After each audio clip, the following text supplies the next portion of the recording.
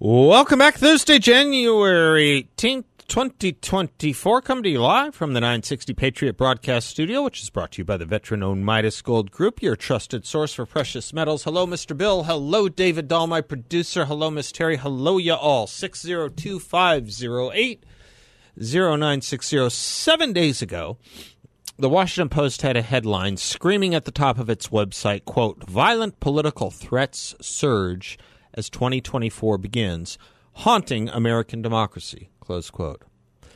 That would be the same day that Dr. Jill Biden told Mika Brzezinski on MSNBC that, quote, "It's scary what the extremists have turned this country into," close quote. Yesterday, not to be outdone, Vice President Kamala Harris was on The View and said she's, quote, "scared as heck, and we should all be scared," close quote, about the prospect of Donald Trump getting reelected by, quote, unquote, "the crazies." Top story of the Drudge Report this morning was headlined, "Assassination Attempts on Rise Worldwide. Is USA Next?" Beginning to get the picture? The theme? The narrative? Collecting from assorted reports elsewhere, over the past several years, not within the past several months, Mickey Rourke said he'd like 30 seconds in a room with the little bitch, meaning Donald Trump, so he could take a Louisville Slugger to him. Larry Wilmore, host on Comedy Central, said of Trump, quote, "I don't want to give him any more oxygen. That's not a euphemism, by the way. I mean it literally.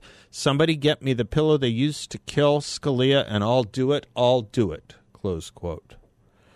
The comedian George Lopez tweeted a cartoon image of a former Mexican President Vicente Fox holding the decapitated head of Donald Trump aloft with the caption, "Make America Great Again." Marilyn Manson put out a video with a Trump-like figure wearing a suit and a red tie, lying decapitated on a concrete floor in a pool of his own blood. Rosie O'Donnell tweeted out a link to a game called Push Trump Off a Cliff. Madonna said to a rally she, quote, "thought an awful lot about blowing up the White House," close quote. Robert De Niro said he wanted to punch Donald Trump in the face. Kathy Griffin publicized herself holding up a blood-drenched, decapitated head of Donald Trump and made a video of it. New York City's Public Theater produced a play with Donald Trump being killed like Julius Caesar. Johnny Depp asked when was the last time an actor assassinated a president. Anthony Bourdain asked if he ever cooked for Donald Trump what he'd serve him. His answer was hemlock. At a pro-choice rally, Chuck Schumer shouted the names of Brett Kavanaugh and Neil Gorsuch and said, "You have released the whirlwind and you will pay the price. You won't know what hit you if you go forward with these awful decisions." Of course, too, when someone tried to assassinate Brett Kavanaugh, the president and vice president said not word one, not a thing. And Jen Psaki, then press secretary, said, quote, "I guess it's against the law, but we hope these protests remain peaceful," close quote, when the assassin showed up at one of those illegal protests in front of Kavanaugh's home. When violent rioters tore down a statue in Baltimore, Nancy Pelosi was asked about it and said people will do what people will do. And, of course, when Donald Trump went to the hospital with COVID, Hillary Clinton's former press secretary said she hoped Trump would die. But Dr. Jill Biden and Vice President Kamala Harris are scared and frightened of Trump getting elected by the crazies, while the media theme is about the political violence of the conservative movement. Fright and scare. That's the theme. And everyone in the Republican Party was evidently at the Capitol on January 6, 2021, when in fact 0.001% of Trump voters were. A number so small you could not find it on a pie chart with a microscope. And nobody knew any of their names. That is, it's not as if they were representatives of any constituency and probably not even precinct committeemen. Kamala Harris went on to tell the ladies of The View yesterday that, quote, there's an old saying that there are only two ways to run for office, either without an opponent or scared. She continued, so on all of those points, yes, we should all be scared, close quote. We should all be scared. I don't know how prominent that old saying is, but clearly with the effort to remove Donald Trump from state ballots, as is taking place not just in Colorado or Maine, but in multiples of other states, the Democratic Party playbook is hedging its bets on both, trying to run unopposed and trying to feign fright regarding the opposition. Yes, indeed, there is so much to be frightened of with a re-elected Donald Trump, especially if based on empirical evidence. You might just have Middle East peace. You might just have a humming economy. You might just have a contained and defanged Iran.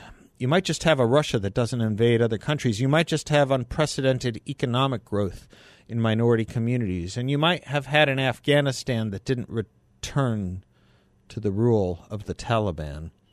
But of course, as A.J.P. Taylor put it, history does not reveal its alternatives. But you do have the empirical evidence of this administration.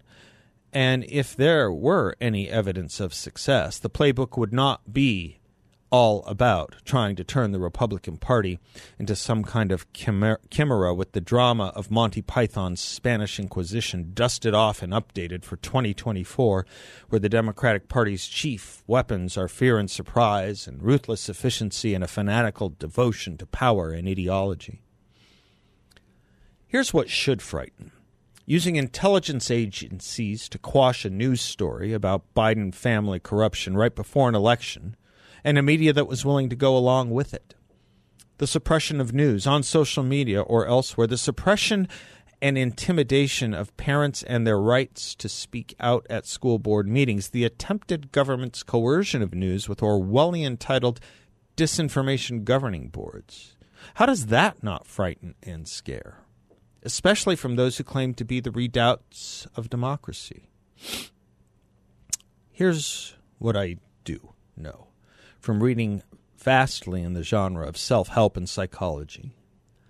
One of the worst emotions to base a decision on is fear. Think about what the moral panics of every generation, including COVID, have done to people and societies. Short answer, ruination. Decisions based on fear in the personal realm lead to slamming on the brakes instead of steering into the skid, immobilizing just when the greatest need for strength is called for.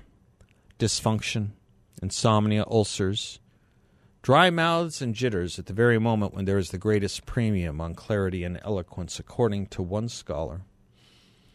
Another scholar put it that fear-based decisions lead to an overestimation of perceived risk, lower assessments of perceived benefits.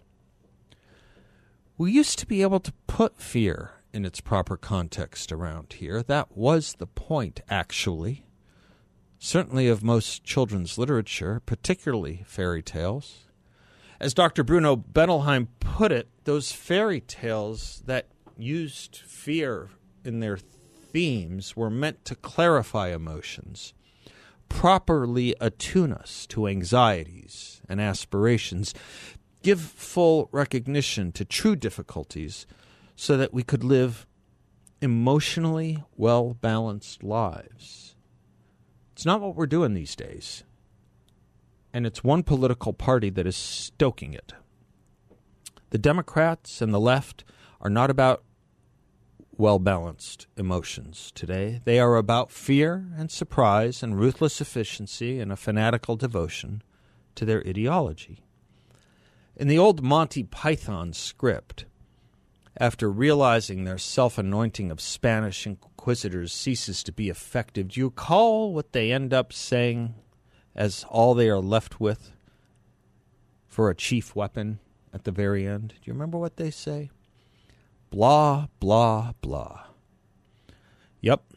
It's about all the Democrats have right now.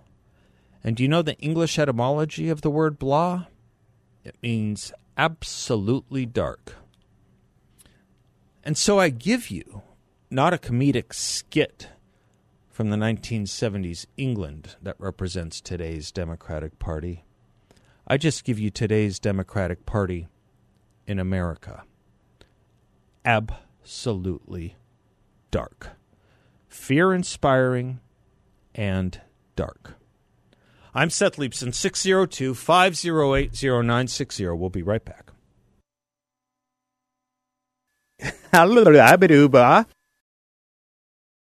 Welcome back to the Seth Leibson Show, coming to you live from the 960 Patriot Broadcast Studio, which is brought to you by the veteran-owned Midas Gold Group, your trusted source for precious metals. Let me put in a word for a great event we have coming up on March 26th at Arizona Christian University, Fighting for Freedom.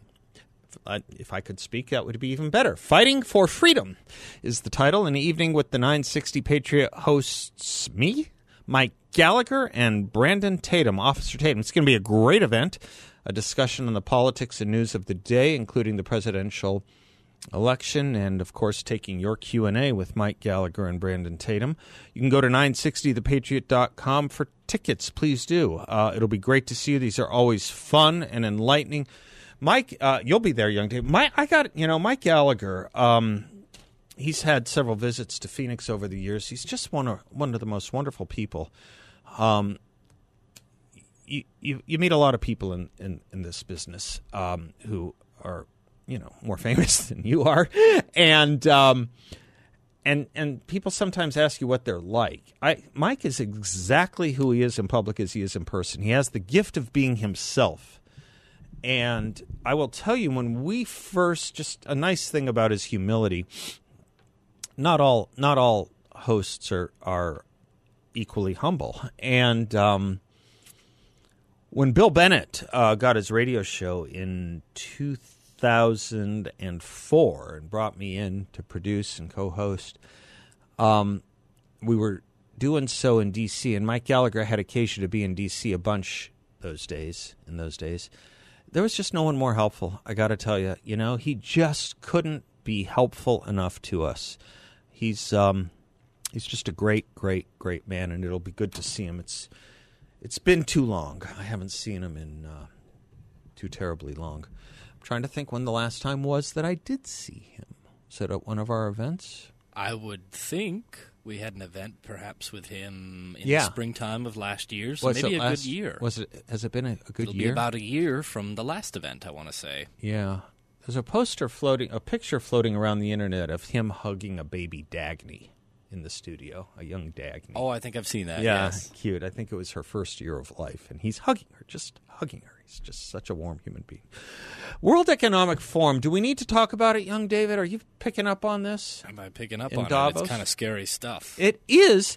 It used to be a lot more talked about and a lot more discussed.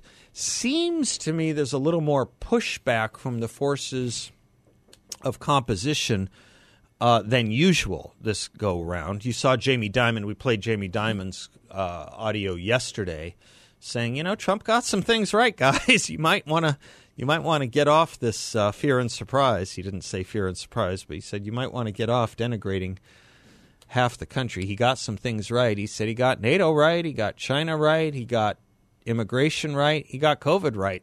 There's some big things to get right coming from the E.F. Hutton of our times, so to speak. Jamie Dimon, the head of J.P. Morgan Chase. That was interesting. One interesting tidbit from Davos. There are some others. Of course, the new president of Argentina, Javier Milei. He's incredible. I have to read you what he said because he spoke in native tongue. So I'll read it to you. And, of course, Kevin Roberts from the Heritage Foundation was pulling no punches either. I seem to remember there being more news about it. Did you see that weird pagan prayer, David? That coughing prayer by that woman with the red painted face, and she went around and coughed in everyone's faces? It was really, really weird. And these people just sit on stage. She does the prayer. You should look for it. And then she goes, Bill, did you see this? And then she goes and coughs in each participant's face on the stage. And I'm thinking, what would Anthony Fauci say? But they sit there. No, one sec. They just sit there normally because God forbid anyone say the emperor has no clothes. God forbid anyone on stage in Davos stand up and say, no thanks. Go ahead. Sorry. I was just going to say there is a small, minute subsection of the population that actually worships diseases. Well, talk to me about that. Well, ever since, it's really come to light over the past, 4 years, because ever since essentially society shut down over a disease, there is a very small, minute percentage. You mean like religiously?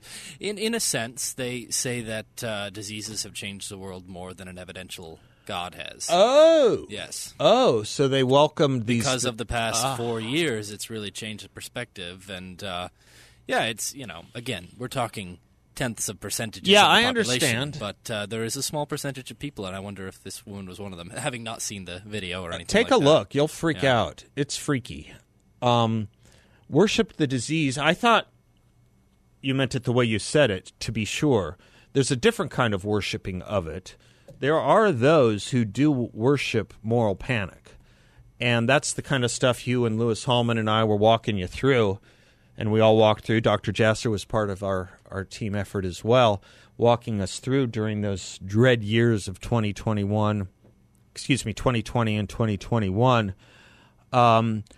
But, this moral panic that people seem to want to delight and enthrall themselves in. That's the right word, enthrall themselves in. This widespread feeling of fear based on irrational considerations and interests. There are psychiatric diagnoses. There are Munchausen diseases, right, where you want to delight and thrill over being continually sick. There's also Munchausen by proxy, which is what you when you foist it on someone else, usually an underage child, is how that develops. It's kind of sick though when it becomes a delight of moral panic in a society at large, and you are deemed the unhealthy one if you don't buy into the irrationality. This is what we face. And I think still the best line of it, and I don't remember if it was Joe Rogan or Adam Carolla quoting Joe Rogan when he said COVID took out a lot of people, most of them still alive. I think he was driving at that very point when he said that. But do you remember, Mr. Bill, if that was Adam or Joe? It could have been either, right? Yeah, one of them quoting the other. Who did I have on yesterday? Was talking about 5-minute experts with. Do you remember who I had yesterday? We were talking about people that just show up at a CNN studio or an MSNBC studio with no knowledge about the topic, but they're told what position they have to have. Adam does a lot on this, yesterday right? Yesterday was Wednesday, so it was either Congressman Schweikert or might have been John Shadegg. It might have been John. And, these people that have never heard of ivermectin show up in a CNN studio and are told, no, it's horse paste. You got to just go off on it being irresponsible to take. Oh, okay. I'll go say that. That's the kind of work CNN is engaged in. I wonder why I was thinking of that. Anyway, 602-508-0960. We'll be right back.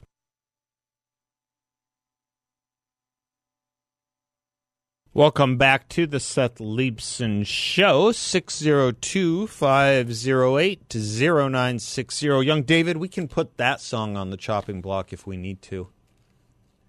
Do we have to? Yeah, we may, because we only have room for so many under the new. Do you know how many Beatles fans there are in America?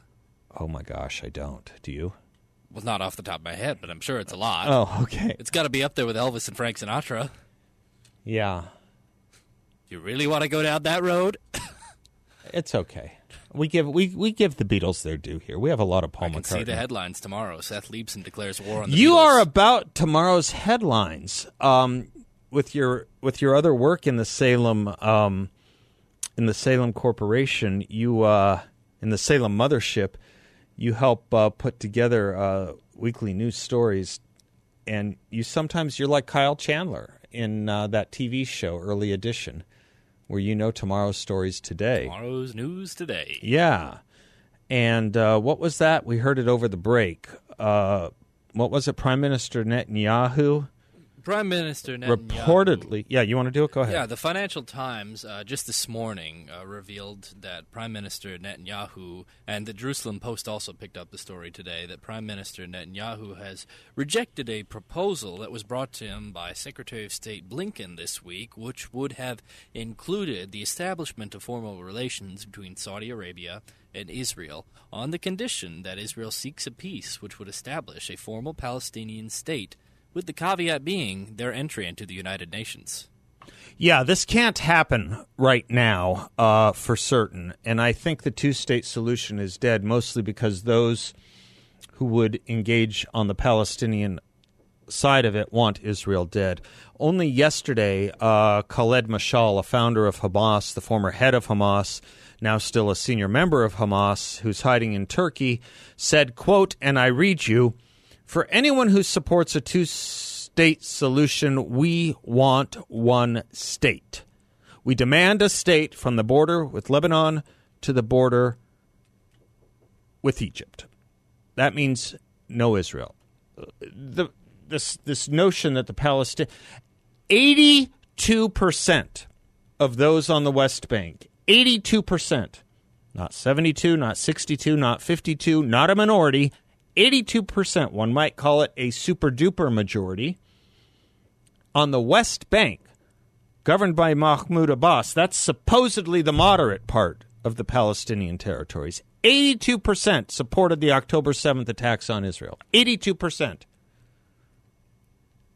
You're going to have a two-state solution with that entity right now? With Mahmoud Abbas in his 18th year of his 4-year term? Do you know why Mahmoud Abbas will not submit to an election and why he's only been elected once? Young David, do you know why? Because he won't win. He won't win. Hamas will win. Hamas is where the power center is in both the West Bank and Gaza. By supermajoritarian sentiment. And not just as a political entity, but as a political entity that supported the October 7th attacks. Someone please tell me what it is worth to the aspirations of the United Nations, the Declaration of Human Rights upon which the United Nations was founded, or any other articulable interest other than Jews dead, is resultant from creating another Syria or another Libya, except worse, because Syria and Libya has never engaged in the kinds of things that Hamas engages in. Tell me why the world needs that, please. Are we not surfeited enough with those kinds of failed nation states? Failed nation states who, if you are opposed, by the way, to colonialism, should be the first on your list to be eliminated as entities of colonialism. This whole thing is upside down. This whole thing is wrong. Netanyahu, by the way, news for the world, isn't the only one rejecting the two-state solution, as proposed by Antony Blinken, who's more blinkered than Blinken. It's the left in Israel as well. No one in Israel wants this. No one. You know why? Because they can't have it. The two-state solution is a sluice to a one-state solution. And it ain't Israel. This is Seth Leipson here for my friends from the Midas Gold Group War Room. The MAGA veterans at Midas point out that the Federal Reserve note does not belong to you. It belongs to the Federal Reserve Bank. While the federal debt doesn't belong to the Federal Reserve Bank, that belongs to you. It's your wake-up call to what the Midas Gold Group veterans believe the central bank and government are trying to do, a controlled demolition of our current system with a central bank digital currency to take complete and utter control of our transactional freedoms. Protect yourself. Turn this wake-up call into a phone call to veteran-owned Midas Gold Group at 480-360-3000 or go to MidasGoldGroup.com. That's 480-360-3000 or MidasGoldGroup.com. Always faithful Midas Gold Group, MAGA, and proud of it. MidasGoldGroup.com. Do you want to bring in something else on the international scene there, young David, you said? Sure, since we're already across oceans. I just wanted to discuss something with you. Yesterday in the House of Commons, the Conservatives, the Tories, as we would know them, the bad guys in the Revolutionary War, scored a major victory by passing legislation which says those refugees who are coming to Britain in boats and other such things as they come from North Africa now will be shipped on or flown on one-way flights to Rwanda, a member of the slowly dwindling Commonwealth, to stay there until they are approved or denied citizenship. And if they are, they have to remain in Rwanda and homestead there. Now, there was some pushback from within the Tory party. There were about 60 MPs that wanted stronger legislation, which is fascinating to me. But a soft-handed approach was passed yesterday. And it's only the first step in implementing this policy, but it just got the wheels in my head thinking. It reminded me of something, I don't know, something we had a couple years ago, about 3.5 years ago called, what was it? Remain in Mexico? Oh, yeah. Yeah, you remember that one? Yeah, I do. It was a Trump plan that Biden catching canceled. on all over, maybe? Yeah. Do we really have to go back to the days of looking to Mother Britain for a guide on where we need to go? You're onto something, though, because it is odd how European modeled so much of the left in America wants to ape, how much European modeling they want to ape. Why can't we be more like Europe this? Why can't we be more like Europe that? It's why there's a World Economic Forum in Europe. And yet when you look at some of these things, item by item, that are the most controversial perhaps in America, maybe that's the right word, Europe is more conservative than the left here in America. Whether it's abortion policy, whether it's immigration policy, now anyway, certainly on certain countries with their immigration policies. In fact, part of the reason, I think it was Hugh Hallman who pointed this out to me, I think part of the reason that we had so much traffic from West Africa into the Lukeville port of entry, was because Europe particularly had become harder for people from West Africa to migrate to.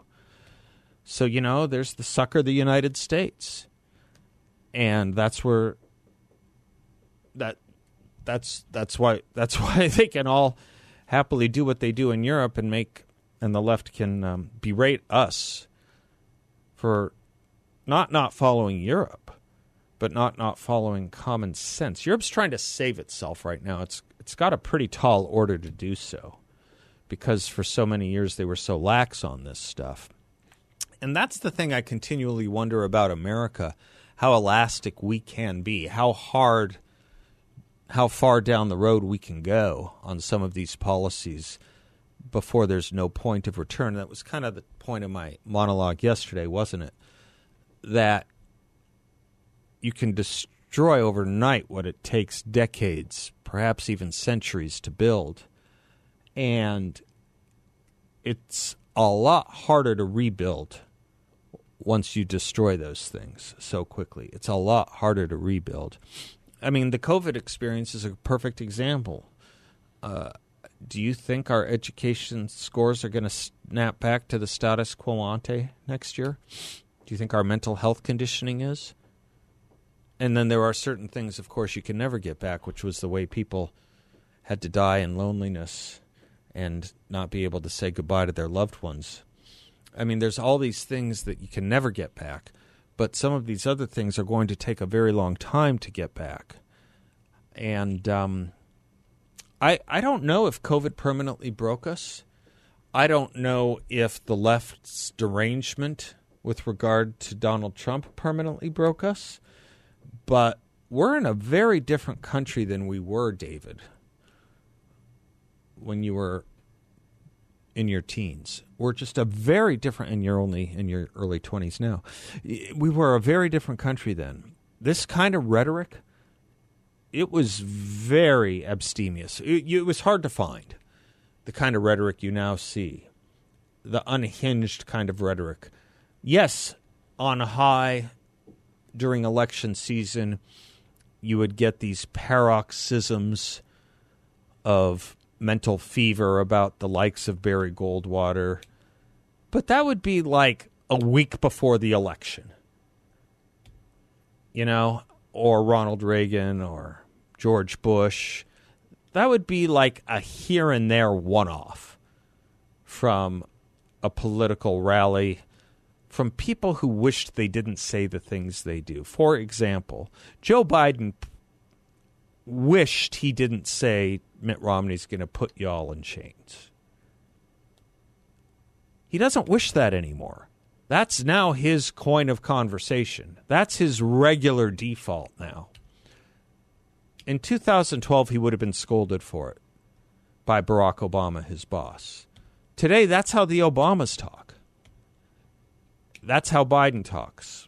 That's how Kamala Harris talks. That's how Hillary Clinton talks. That's how they talk routinely in the editorial pages at the New York Times and the Washington Post. It used to be, reserved for about a month before an election. Now it's all the time, everywhere. And it puts us in the state of frenzy I constantly talk about, because I think we have to understand we are being led to live in a state of frenzy, which is to say a normalized state of mental illness, of freneticism. It's not healthy. It's not good for us. And you wonder why everyone goes around so stressed out, because they're told all the time that half this country wants them dead, or half this country believes that Hitler was right, or half this country is fascist. They say that all the time now, all the time. And that freaks people out, and guess what? They know it. And if you think if the Democrats win en masse, if you think they have a decisive, if and when they get a decisive victory, if you think they're going to rebound to normal, Joe Lieberman normal, Bill Clinton normal, they aren't. Those objects in the mirror appear closer than they are.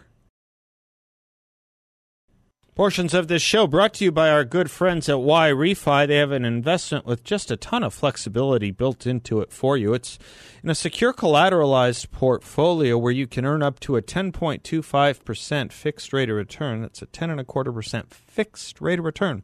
It's not tied to the Federal Reserve or the stock market. You're in control where you can turn your income on or off. You can compound it, whatever you like. There are absolutely no fees, and you can have peace of mind in that there is no attack on principal if you ever need your money back. Of course, you get a monthly statement with no surprises. YRefi is also based here locally. Offices on Chauncey Lane in North Phoenix. You can visit them. Good people up there. Don and Lane won't ask you to sign a thing. They won't give you a sales pitch. But if Don's around, he may offer you to play one of his fancy trumpets. He was showing me some the other day. He got some neat pocket trumpets. Check them out. InvestYRefi.com. That's invest, the letter Y, then REFY.com, or give them a call at 888-YREFI24. 888-YREFI24. There are signs all around us about how we're supposed to take seriously the Democrats sometimes, and then they do things, and it's just hard to take them seriously. I'll tell you the mark of an unserious country. You want the mark of a country that's luxuriating in too much time on its hands? You want the sign of an unserious country, Mr. Bill? You know Representative Ted Lieu out in California, the Democrat? Ted Lieu, you've seen him around. He was all huffy and puffy during the impeachments of Donald Trump. He is pleased to introduce today, as he twixes out, he is pleased to introduce today a bill to place a national ban on glue traps.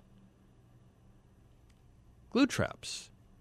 You know, the things you use to eliminate rodents? You know, like Roach Motel type stuff? This is the mark of a serious country?